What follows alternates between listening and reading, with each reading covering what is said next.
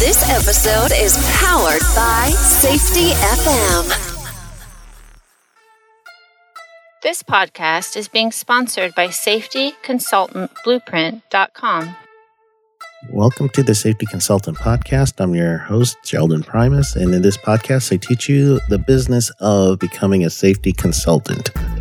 Last week, we spoke to my good friend, Ari Copeland, in our episode 1. He's telling us a lot about the utility field and safety, how he has to deal with learning cultures as a consultant per se for his company, Black & Veatch, where he goes out there and he is the rep for the operations for new water and wastewater plants. He gets to see things in the field that are completely from the start of the building process of a wastewater or water treatment plant, and then he comes back in some cases and he helps get the startup process going and sometimes troubleshooting process. So in that, he sees a lot of hazards related to safety and health. He sees some actual process control issues that he helps the utility with, but he sees a whole bunch of things out there. So we got talking about that. We also discussed some things related to what do you do if you see somebody that is doing an unsafe act? How would you intervene in that scenario? And in episode 1, Ari did speak about his personal experience with his father dying in an industrial accident and that impact that it had on his life and his reasons for speaking up. In this episode, we're really going to talk about a few things that really means a lot to Ari. He is a trans man, and he has been through the process of becoming a trans man from the standpoint of his employer, Black & Veatch at the time. He left and came back and left, I believe, and came back again. They have been rated very high in diversity, as well as they give their employees a sense of psychological safety. So that's a term I learned during this interview. I like it a lot. I've kind of used it already, and I believe that it's very important for us in the safety field that if we were going to counsel, if we're going to consult, if we're going to be out in the field in any way, we know that the new workers coming in, especially the Gen Z workers, they identify very differently than we do as myself, a Gen Xer, and baby boomers, and even the millennials before them. So I feel that this conversation that me and Ari have is a direct influence on your culture. So this is a safety culture topic, and it comes from the perspective of his personal experiences. So just listen up. It's a fun episode. Me and Ari always have fun together, so it's kind of cool. I'm really just loving this episode the more and more I hear it. Again, I would like you to please excuse any of the sound quality. We had an issue with his sound as we were recording, but I didn't want to, mess this quality up. So maybe next time we do this one, we'll have to do it in person or do it another way. So just sit back, enjoy. You're going to have a good time with this. And then when we're done, I'm going to do a very special tip of the week. Hey, I hear you. Go ahead. For my listeners that have to deal with pretty much there's a whole bunch of safety right now that is it's like deep dive safety where you truly see like the regular safety and health part where it's the PPE, the engineering control and everything else, and then they have the deep dive safety where you're thinking about people's mentality, their personality, interactions with each other, and how you have violence in the workplace and interactions. So that side, like I was telling you a while ago, we were talking, and Ari's got a different story that hopefully he'll share with us. I know that you're an activist for those people with the genders, and I see it all the time because one of the classes I teach is a management class for safety and health. And one of the things we talk about is different communications, and then we also talk about the workplace in itself and how culture is not just coming into work and saying, all right, let's be safe today, guys. It's actually how everybody interacts with each other. And then also we have really in this generation, in this time, the workplace that has been charged with intolerance, if you will. And that's truly what it looks like. And I've seen even adult people, as I'm telling them, right now, remember the Time Magazine article, but there are, I think it's something like 40 or 45 known genders identification.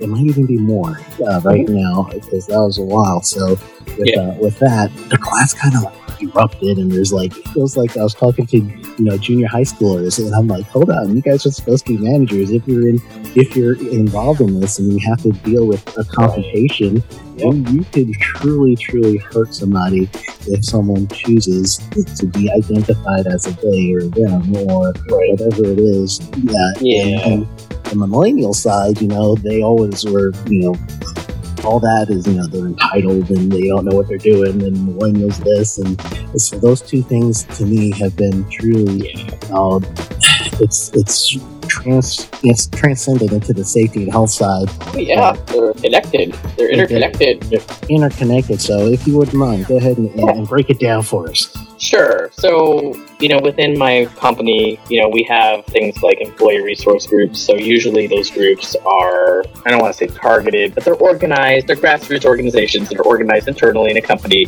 that generally represent underrepresented groups of people, right? So the one that I chair or I'm very involved with is the BAV Pride ERG, so very focused on LGBTQI, lesbian, gay, bisexual, transgender, intersex, asexual, agender, and it's a longer acronym than even that, but plus anyone that didn't identify in that, plus professionals and allies, so people that support those people.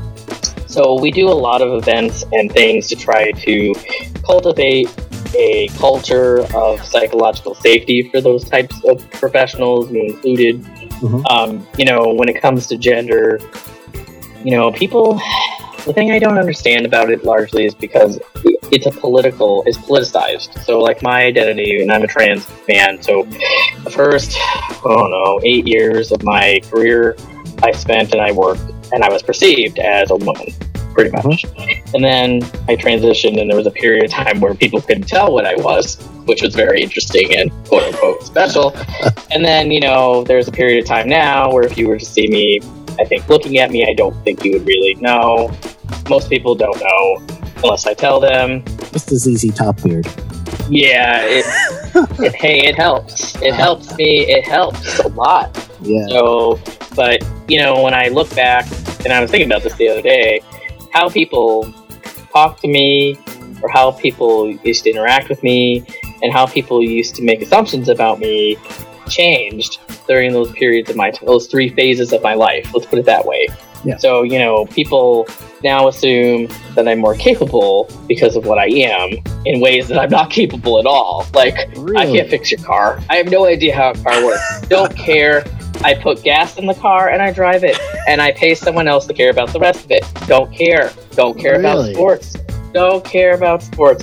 People talk to me. I'm just looking at them like, I'm like, am I supposed to know what team this is? Like, I start guessing. I'm like, is it baseball? You gotta know about the Chiefs now, right? Oh my God, I'm over it. But it's all the assumptions that people made about me, and I have to go along with it to a certain degree. If I'm at a place and the client cares about it, I'm like, oh yeah, that's great stuff. Care. You know how it goes. But that's just amazing. Whatever. So and so just won. That's wonderful. What sport are we talking about again? Oh yeah, but I wouldn't have those conversations in my previous life with anybody unless I was wearing like a hat or a, you know what I mean, like that conversation wouldn't happen. Yeah. Or people would, look at me and assume I couldn't do certain things because of what I was, and I could purely do them. Like, it's not rocket science. Operations is not gender based. As someone who identifies any, let's just say 45 ways or not, regardless, whatever label someone or whatever identity people hold near to their hearts isn't generally impacted on what they're able to do. Because as long as you have a functioning brain, you can work safely, last time I checked, and you can operate a treatment plant. So it's you have to want to and work towards it. Not all of us have the same capacity, but in my opinion, you can learn it if you want to. That's how I feel. So, I try to break down it. Break in 1 second now. For your career, when you started at B&B, how early in your process were you when you started at B&B? So I started working at Black & Veatch in 2007, and I had worked at another consultant before that who was acquired by AECOM, so they no longer exist. And then before that, I worked at the EPA. Well, I got my grad degree, and then, I took a break between Black & Veatch and worked at AWWA and then came back. So, so when I came to work at Black & Veatch, most people probably perceived me as female and probably not straight, would be my guess. And that's how I identified for a really long time.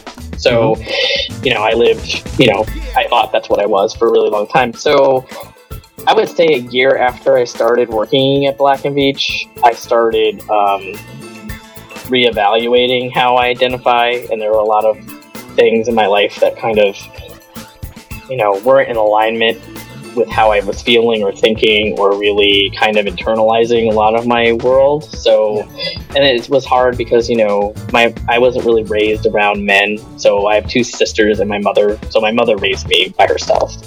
So I didn't really have exposure to that, really.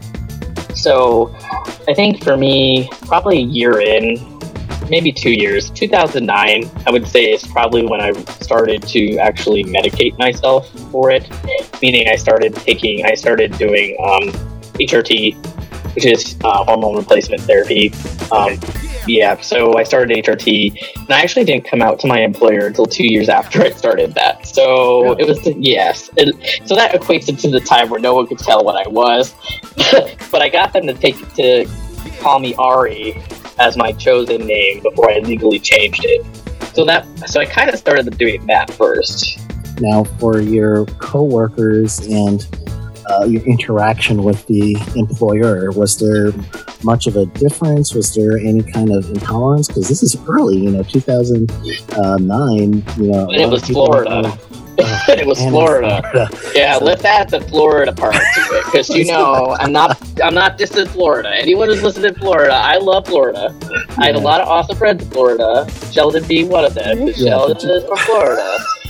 But just look up Florida Man, and then you'll see why.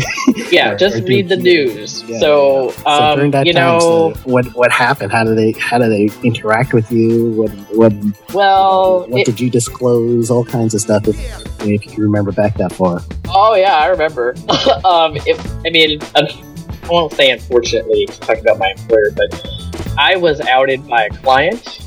In a way, so a client, and I'm not going to say who is and what that was. It doesn't matter anymore. This was like 2010. It's water under the bridge. But a client, I guess, I showed up to their site. It was a person I didn't work for normally, and I said, "Hey, my name is Ari," because everyone was calling me Ari at that point. Most people knew me by that name versus another name. And he's like, "Okay." So he called me he, and I guess apparently I was with my boss at the time, or supervisor. I don't remember what the structure was when I was working at Black & Veatch, because we had many management structures. And the guy, I guess my boss, when I left, corrected him and said, "No, that's not a he, that's a she." And he's like, so the client was upset by that. So it goes back to you dealing with kindergartners in your safety class. Yeah, absolutely. Right. So this guy decided to be a kindergartner, I think, and just said, "Well, that's little." I think he was just like, "Well, that person should have corrected me. Like, what the heck's going on?" And, it's just a little weird. So, of course, the office manager of the office I was working in got a phone call saying, "I interacted with your employees. This is bizarre, and I think you need to deal with it." I was very lucky because I was very close to my HR business partner, she still works here. It's amazing. She hired me back twice. It's like she's a really good friend of mine. That's great. And it's really great because, and she basically said, "Ari, this is what happened. Honestly, I could care less about the client. They don't really matter. I can care less if they have a problem with it or not. It's not really their place to judge it. But the only thing that we need from you is to understand like what's going on. Are you like okay? We understand this is just going to happen more often. So like just tell us what's up. Yeah. So I came out. I didn't really have a choice, but I did it because I felt like, well, it's time to just get over with. Yep. And I was very lucky. The people that I worked with are truly professionals in every sense of the word. I'm sure there are people that talked about me. In fact, I knew there were because it always come back to me. I know a lot of people. You know that. So if you're going to say something good or bad about me, I'm going to hear about it. Yeah. And I'll deal with it accordingly. So you know how it works. But I was very lucky. The office manager brought everyone, one by one into their office and told them that I prefer, RA they were using universally, but he instead of she. And, it's funny because I just remember the first email I ever got from who was actually my second boss at Black & Veatch, who used my name and my pronouns to a client for the first time. I saved that email. Like I usually post it on Facebook, so I may post it again if it comes up as a memory, but I block out like the names. I just kind of get like the general context of it. So I remember that. So, that's pretty, 2010 in Florida, that's pretty, forward thinking. But, I've had people be rude to me, cruel to me. I've had issues where people have, because I used to have a YouTube page where I documented my transition. People would write death threats on it, or they would do like some form of cyberbullying, which I'm not acceptable to just because I don't really care what people think, but I'm a little special. Most people aren't really like that. It's special in quotation marks, right? Special in quotation marks. You know what I mean? So, but they were pretty cool with it. And, when I came back to Black & Veatch the second time, they hired me as I am right now. So I think it says a lot about them, and it says a lot about the people I would interface with every day directly. Like my boss, who's a really terrific person, very supportive person. I don't know if he necessarily agrees with what I am or not, but it's not a pinch point. He respects me as a person. He doesn't care. It is what it is, right? And I bring value to Black & Veatch, and he understands that, so that's how we get along, and it works out fine. So, and do you feel like as you are talking to each client, now it's so much easier because someone may identify you as a he right away because of your outward appearance. Can you in any way? I know since you're is it a chair? Black & Veatch has a committee, or is it It's an employee resource group. So so we have a women's network. We have Ebony, which is for our Black professionals and allies. It's not, we don't exclude anybody. Like if you want to be supportive, you can be a member of any of the ERGs. So, but we have ERG, and really what we do is we try to cultivate, accepting. I feel what we're doing is we're actually creating psychological safety. We're adding to the safety component of people that work here. That psychological safety, nice. Right. Did you coin that one, or is that already up? Google coined it. So Google did a study of teams because what they wanted to do is become more profitable. So they said, well, what are the elements that make a good team, and how do we get these people to innovate? Because Google, that's literally the only way you make money. Black & Veatch, kind of, but you know what I'm trying to say? It's like they're really like they're the innovators. Like they're the ones that are driving products that people want to buy, right? So they studied this and they found that psychological safety, which really equates to like trust or being able to express unpopular opinions or unpopular solutions to problems or different things, and not have it be like generically crapped on, right? By your coworkers. So if you can say, hey, I don't really feel this is going to work, and this is why, and people listen to it and actually respect it, the likelihood of someone coming forward with the next best idea is probably more probable, right? So that's what psychological safety is. It's like you're able to just say and not fear rejection, flat out disrespect, things that people do every day, right? I like that. That's really good. So we take that psychological component of it and bring it into, an engineering firm where we're not really, I'm not saying we don't innovate, but we're not selling a product really. We're selling people and services. It's a little bit different. It's not like T-Mobile's our customer. You know what I mean? T-Mobile has a customer base where they buy phones and things are more tangible to the general public. We're dealing with municipalities and cities, and you understand how that is. Yes. Right. So, at the end of the day, some of those organizations are a little more behind. in terms of being accepting of different types of people. Some of them are the front runners. I mean, if you look at my Instagram page today, which I think we're Instagram friends, right? Yeah, we are Instagram friends, I'm pretty sure. So I think that's how I see friends, right? Yeah, I know, right? Yeah, LinkedIn, Instagram, Facebook. I don't tweet, so we're not that. Because I think Twitter is useless. So anyway, no purpose for Twitter for me. So that's my personal opinion. But if you look at my Instagram, there's a hockey team in Edmonton that's like it's called the Edmonton Rage, and they're like an LGBTQ hockey team. And I love it because a lot of that's deconstructing, why we have homophobia, transphobia in mainstream places, especially if they're male-dominated places, which is a lot of utilities. And I'm not saying that's good or bad. I'm just saying it's a fact. Yep. And you got a lot of toxic masculinity, and it's hard to deconstruct those things because people just reinforce it. And unfortunately, with toxic masculinity, you have homophobic jokes. Yeah. And truly, I gotta, because I do have an international audience, and I know, the community is not accepted the same way in the U.S. and some of the European countries as they are in some of the places that listen to me, because I do every once in a while look at my demographics, and I'm playing in several different countries that probably wouldn't be as accepting as you would say here. So for those, especially in those countries that are accepting everything's good, how do they actually, before, let's say you're going to be the consultant right now in this area, how would you say, like, if a consultant finds out that there is truly a worker that feels like they are at risk in this environment, and truly they feel like, I want to come out, I want to talk to my employer, especially HR, but I think it's going to get even worse that someone is, being picked on. And so, what do you think would be a good avenue for them? Yeah, a mindset for them, maybe. Yeah, it's tough. I'm actually, before I got on the phone with you, I'm actually working on some training that I'm going to be doing for my identity called bystander training. So, a lot of people and I get messages from a lot of people internally Black and Beach and externally Black and Beach in this industry that tell me, and they're like, I don't know how you do what you do, Ari. It must be really hard. And I'm like, yeah, it's not easy. I get that. Being authentic is never easy.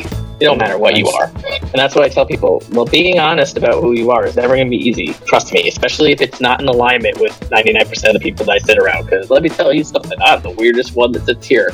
And I love it.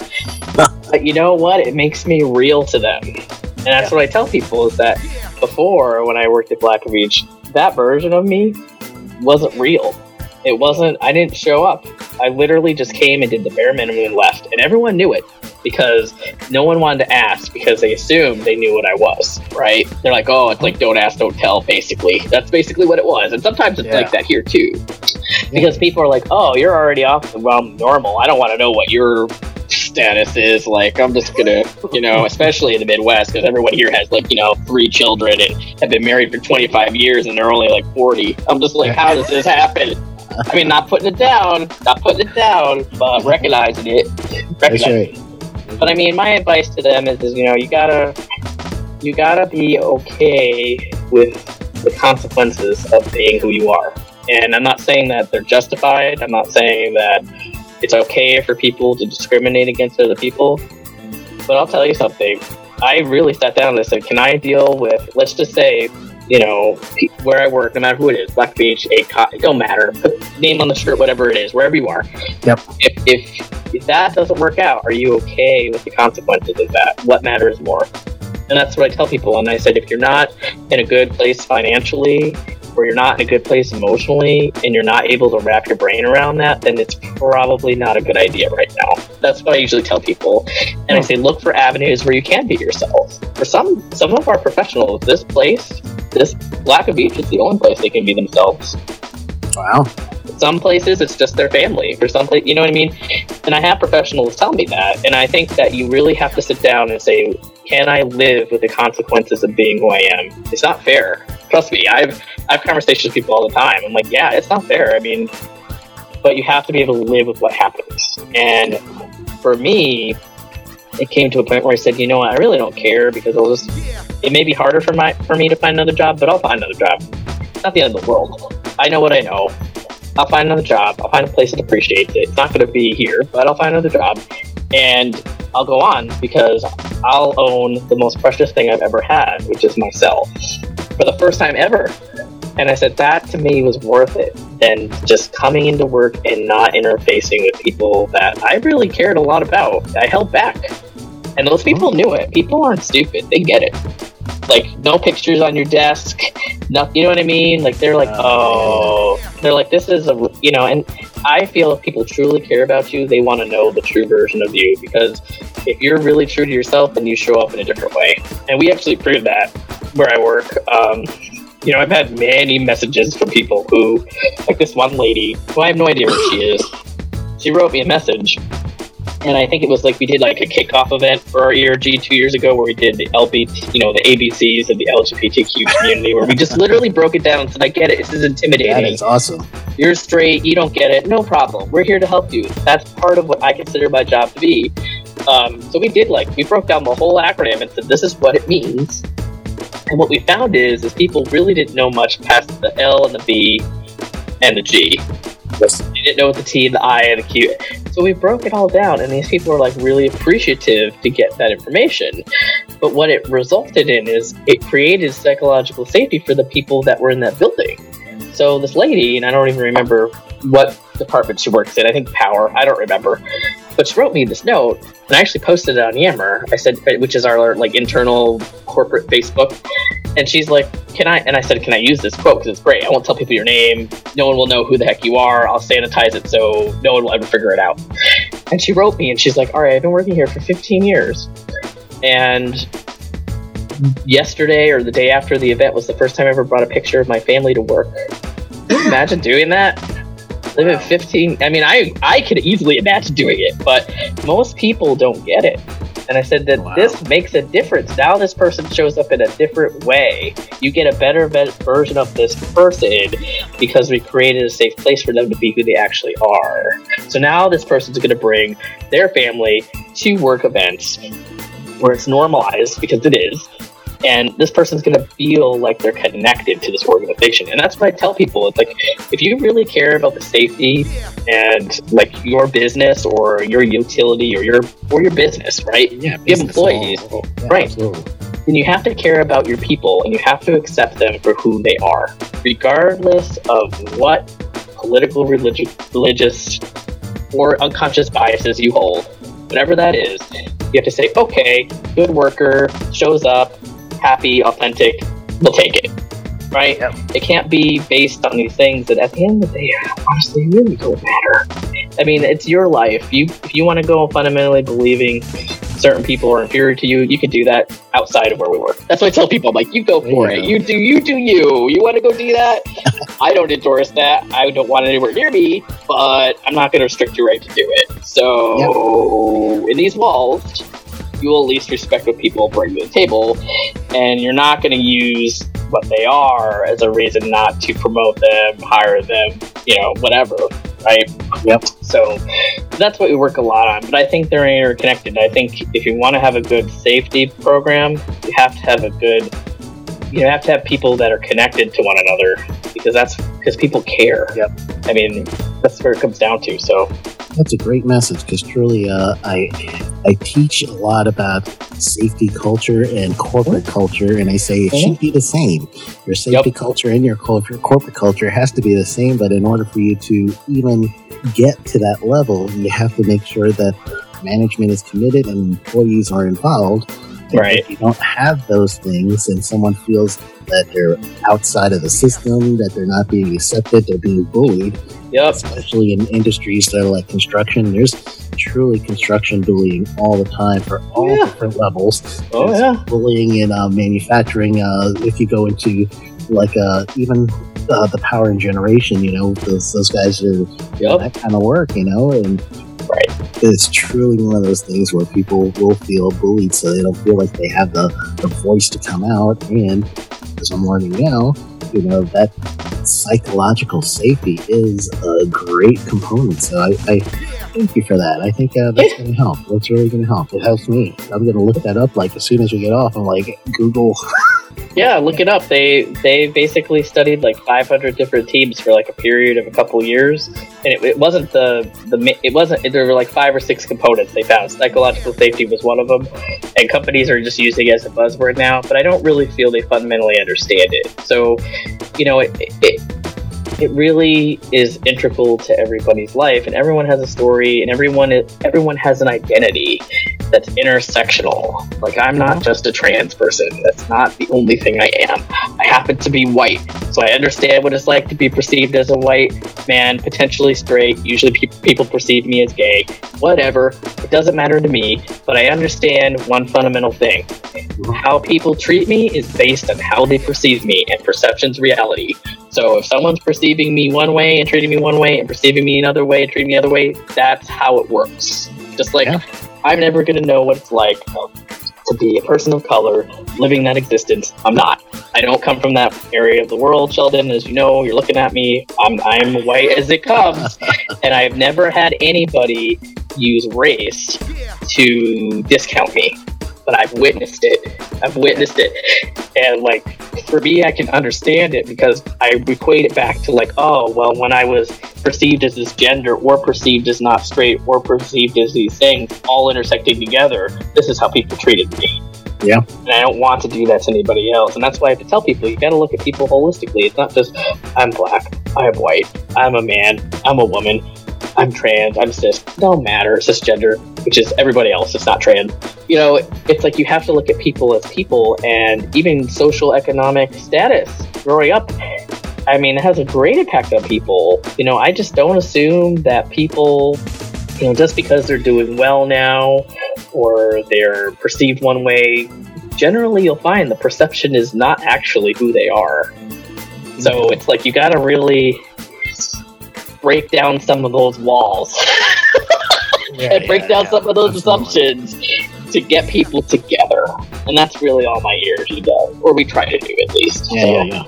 No, that's great, because truly, it's once you get to that level, you are transcending compliance, and now you're getting into culture. Because it starts out with compliance. I got to be OSHA compliant. I got to be EPA compliant. I got to be compliant with my state and all that. Yep. And then they deal with that entity, and then all of a sudden they have an issue where there's a near miss or a fatality for a lot of utilities, and then all of a sudden we need to change about culture. Let's start talking about culture. And now they're truly trying to decide how they get into the culture side, but they kind of feel uncomfortable dealing with that, the gender identity side, and they don't understand it, so they make fun of it, you know, and that just drives me nuts. You know what I say makes it uncomfortable? Get used to it. I have to be uncomfortable every second I'm alive, and you don't grow. Being comfortable, you don't grow. And sometimes it really just takes like personal relationships. I think, and I'm not tooting my own horn, I'm just saying in general, when people interface with me and they don't understand what I am and they learn about it, I think it changes them. Not always for the better, I guess, but something happens in their brains where they're like, oh, I assumed something and I was wrong. Maybe that wasn't a good idea, or maybe I shouldn't have said that because that was pretty stupid. You know what I mean? Like, it just goes back to like, you can't assume things about people. Like when people assume that I was male my entire life, like, I mean, I had a coworker who, you know, she just asked basic things about my life. Like, we were having lunch. She was buying me lunch because I helped bail her out on a project. And she's like, oh, she asked me if I had siblings. I said, yeah, I have 2 sisters. She's like, oh, so you were the only boy in the family. I'm like, well, not really. So she's like, oh, and I said, well, no, I'm a trans person. And that wasn't really my reality until I actually was almost 30. And she was like, oh, the thing about that interaction is that she's like, oh, well, you didn't really need to tell me that. And I said, well, kind of did, because you're comfortable, and I think you need to deal with it. That says more about you than it does about me. And really, I want anybody that I want to have a connection with to understand where I come from in the world. That's very essential to who I am. So, She didn't really have a retort back to that. I think she was embarrassed. It's hard to refute that, right? Well, you always win every Throwback Thursday, and you throw up some of those old pictures. Yeah. I'm like, damn it, Ari did it again. You won Throwback Thursday. Yeah, I just do it today, and not all trans people are comfortable doing that. And I do want to say on this is that if you do interface with somebody who is trans or has a different gender identity, just be respectful. It's not that person's job to educate you. There is Google. Google's a wonderful tool. Any question you'd be too embarrassed to ask someone you know who isn't transgender, you probably shouldn't ask me or anybody else. I just put that out there because that makes me feel unsafe. Yeah. See, it goes back to like what boundaries are, right? I think boundaries are a very important aspect of safety. So just and even with women, right, in a male-dominated field, right, there's boundaries.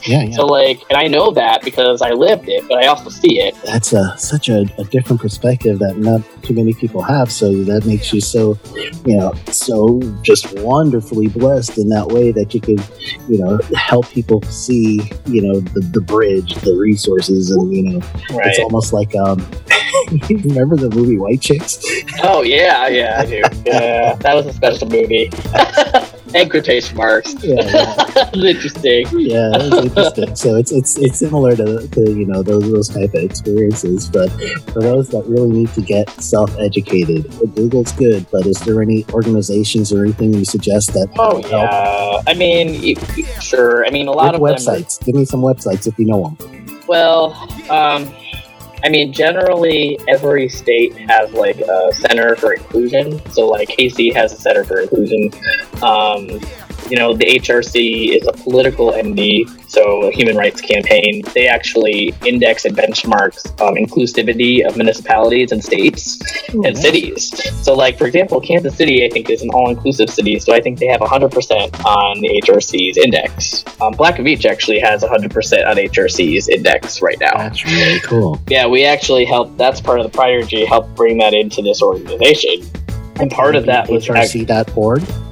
Yeah, I believe so. Yeah, I'm pretty sure it is. But it is, I will caveat that it is a political entity, so they do take political stances. So I'm just going to let everyone on this, who's ever listening, understand that I'm not here to upset your sensibilities, but they are a very large lobbying arm. So, but they do have a lot of educational things. So if you can look past political division, right? Because I'm not a political person. I think it all just divides us, and it's just a waste of time. I think people should just do what they want and be happy, and let's not interfere with each other's lives. And you don't want to do something, then just simply don't do it. Seems simple, but most people can't do that.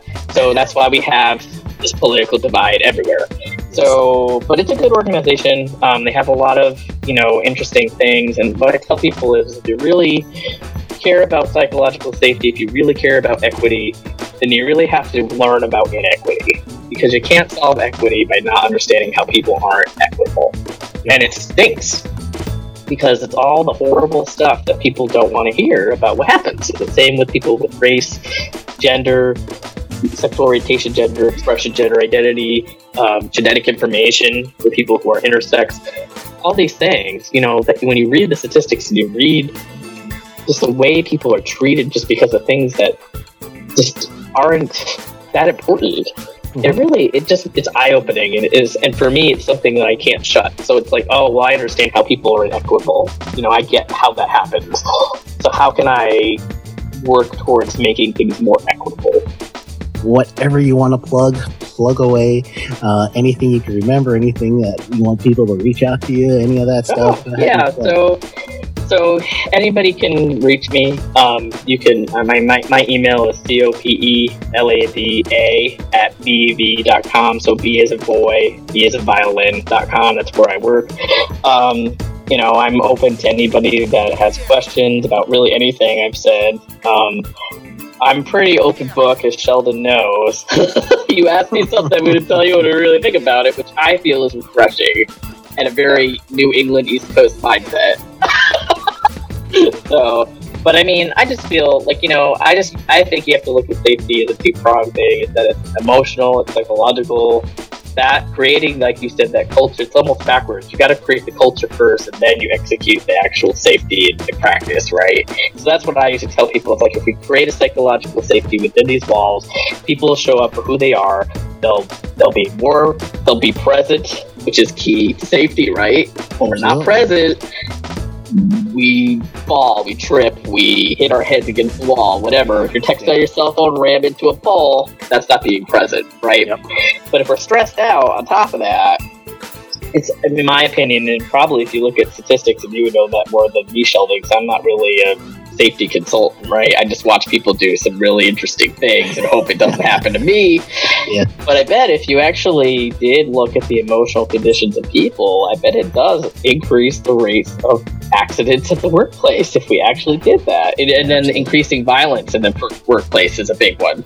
So, I think you got to really focus on people and not get hung up on if you agree or disagree with who someone is or what someone feels, but just recognize at the end of the day, they're people that have families.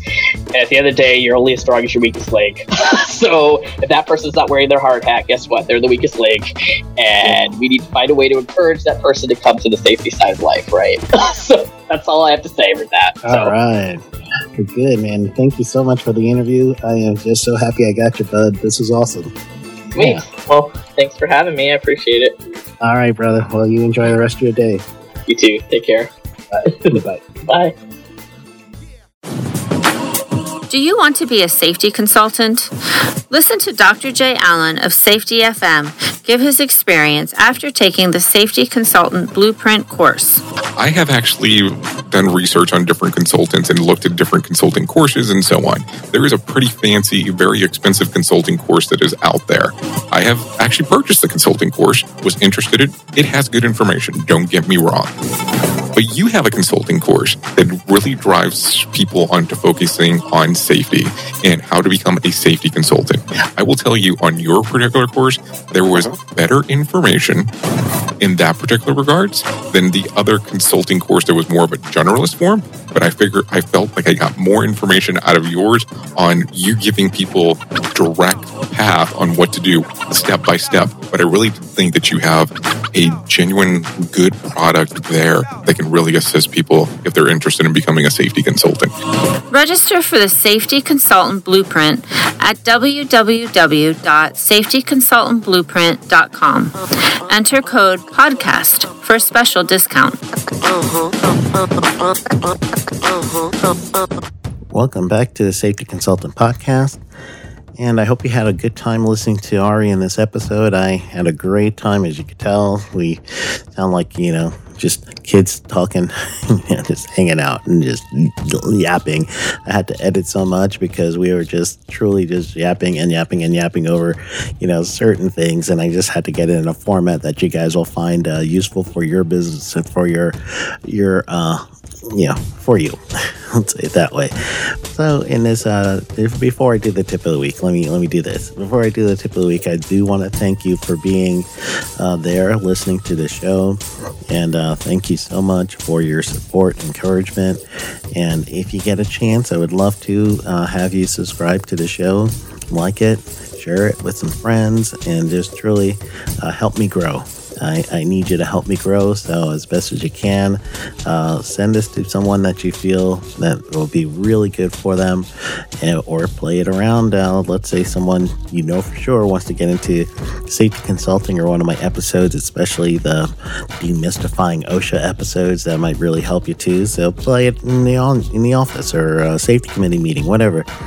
So I'm okay. I don't have to listen to it, so I don't feel odd to listen to myself. I don't play myself when I'm teaching classes, so I'm okay. I won't hear you in your safety committee meeting. But anyway, thank you. I really appreciate it. And if you get a chance, stop by a safetyconsultant.us website, take a look around, and see if you want to be part of the membership community. All right, so the tip of the week for today and for the week is just go ahead and think about how you can create psychological safety in your organization. See how deep you really are going to get with your safety culture. See all the areas that your workers need to feel psychologically safe. there might be some really tough conversations as it come out of this as an organization, but you will advance and become even better as an organization, not only for your individual workers, but you're probably going to be able to do the things that OSHA keeps saying when you have a safety culture, and that is more productivity. You're going to make more money. You're going to save more money. So that's good. And you're going to have workers that are going to be completely dedicated to you because they feel that you care about them enough to want to know how you can include them. So I would really, really look at all the practices, all the procedures, all the personnel that may be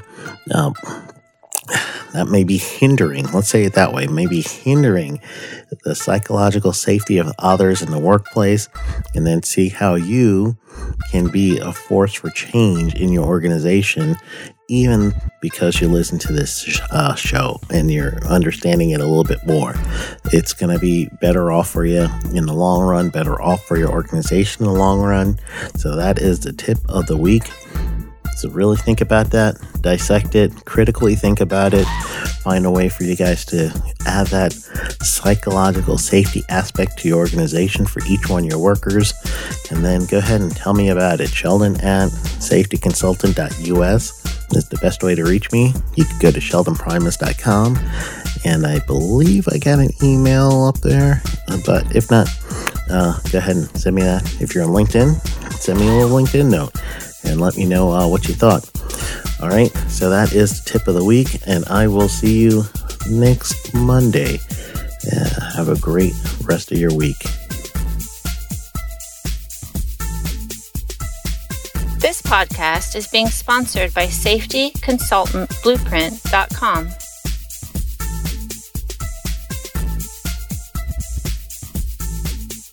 This episode has been powered by Safety FM.